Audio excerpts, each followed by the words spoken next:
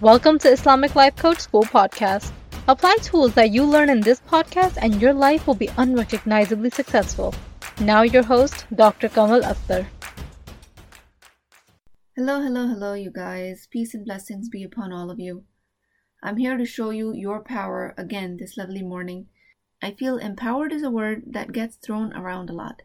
It has a revised use in recent years, but are you actually practicing empowerment? That is the real question here. My goal as a coach is not to tell you what to do. That would be giving advice. If you want to know what to do, you would be going to your best friend or your mother. My job as a coach is to show you that you know what to do because you have a powerful mind.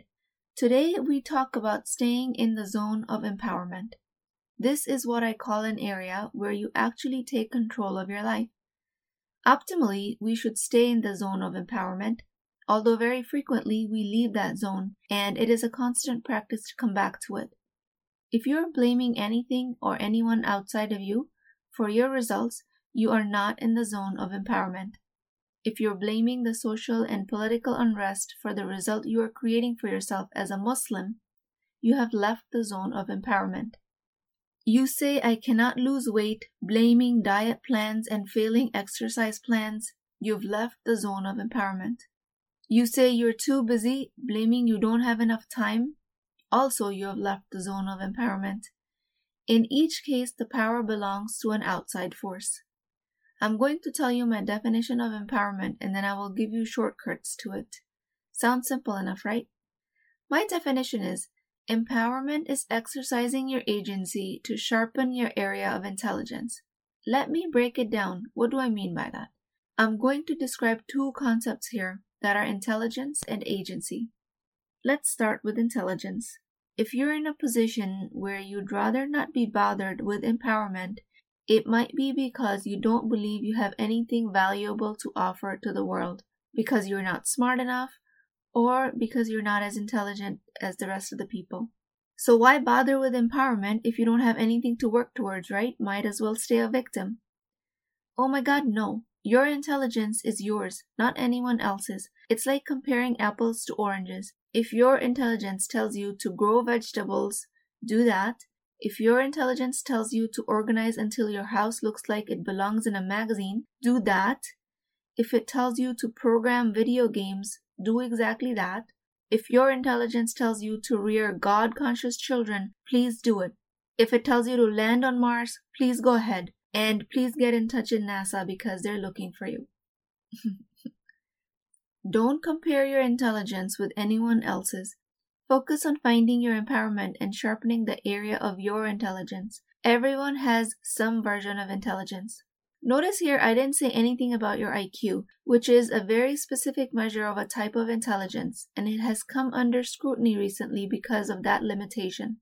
Howard Gardner came out with a theory of multiple intelligences in 1983, where he described at least 8 different types of intelligences: verbal linguistic, logical mathematical, visual spatial, musical, naturalistic, bodily kinesthetic, interpersonal, and intrapersonal. But these days, even that is being questioned because of the digital era. People are questioning if digital intelligence is its own entity. I totally believe it because my son has a much higher digital intelligence than me. He self-taught Python at the age of 10 when I didn't even know it was anything other than a type of a snake. It turns out it's a programming language as well. So the point is that intelligence differs from person to person. If you do not meet today's society's most accepted criteria of intelligence, does not mean that you're not intelligent. Why am I telling you about intelligence in a podcast about empowerment? And that is because through empowerment, you can practice your specific type of intelligence. And with that, you will create value that no one else can. Practice your intelligence through empowerment, and you get to create your own experience of life, which is true freedom. This is you exercising agency, which is your right as a free human being. So that brings me to the second concept that I use to define empowerment, and that is the concept of agency. This is the right that Allah gave us. When someone limits our life, they are seemingly taking our agency away.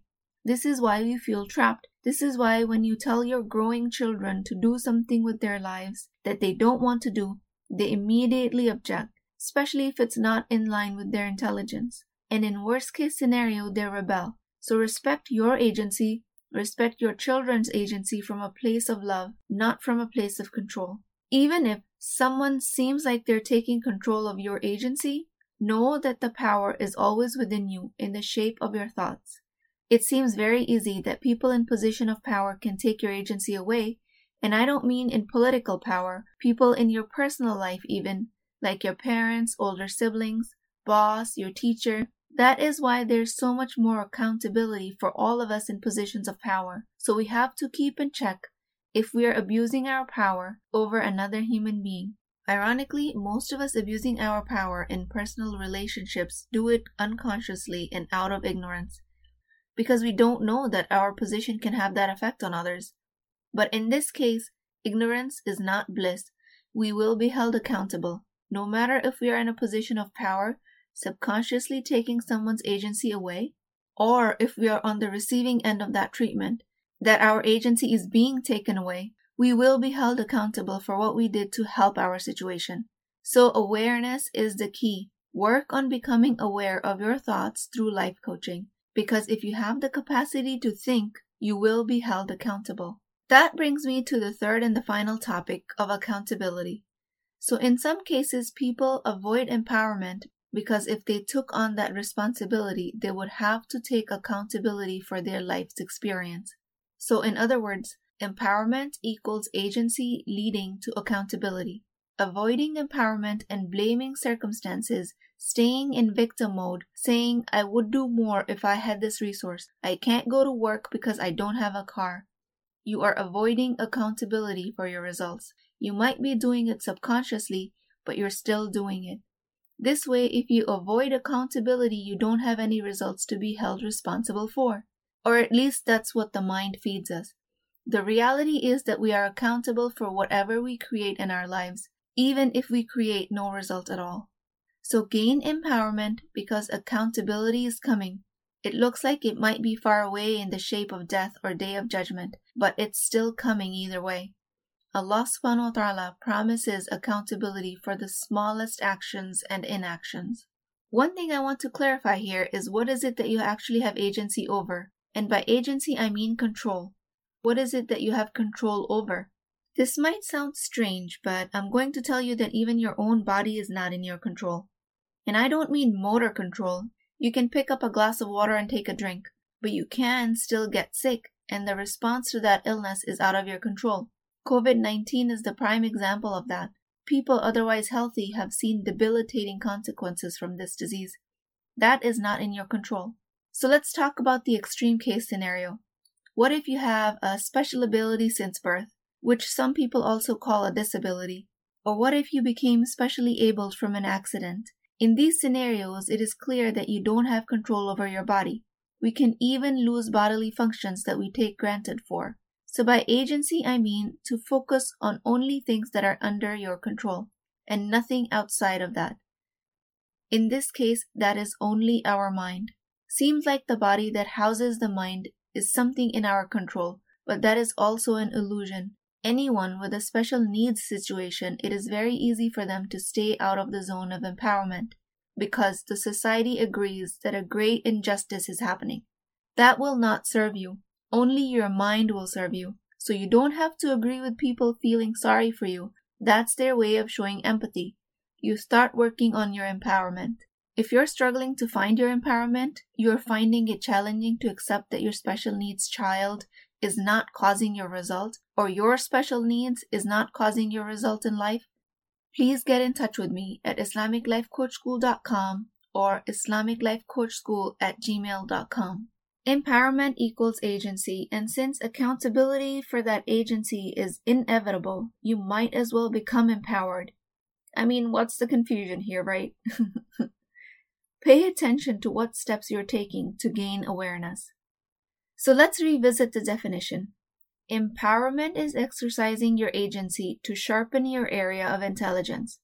The shortcut to this empowerment lies in the understanding that you have agency over your thoughts. You can choose between lower brain and higher brain thoughts at any given time. Any physical limitations, abusive situation, financial constraints do not control your thoughts. You control your thoughts. Once you exercise that agency, you are empowered. That is the shortcut. Now use this empowerment to feed the area of intelligence and create the life of your dreams. I feel like I keep giving out secrets to life on this podcast, but inshallah, everyone listening will benefit. That is the goal here. Please keep me in your du'as. And I also request, if anything here has helped you, please write me a review on iTunes. I want all of the Muslim women to discover these secrets, and your reviews will help get this message to them. So please, if this podcast has made a difference in your life at any level, take a few minutes to write me a review, and inshallah, you will be rewarded for the intention to help the Ummah, and rewarded manyfold.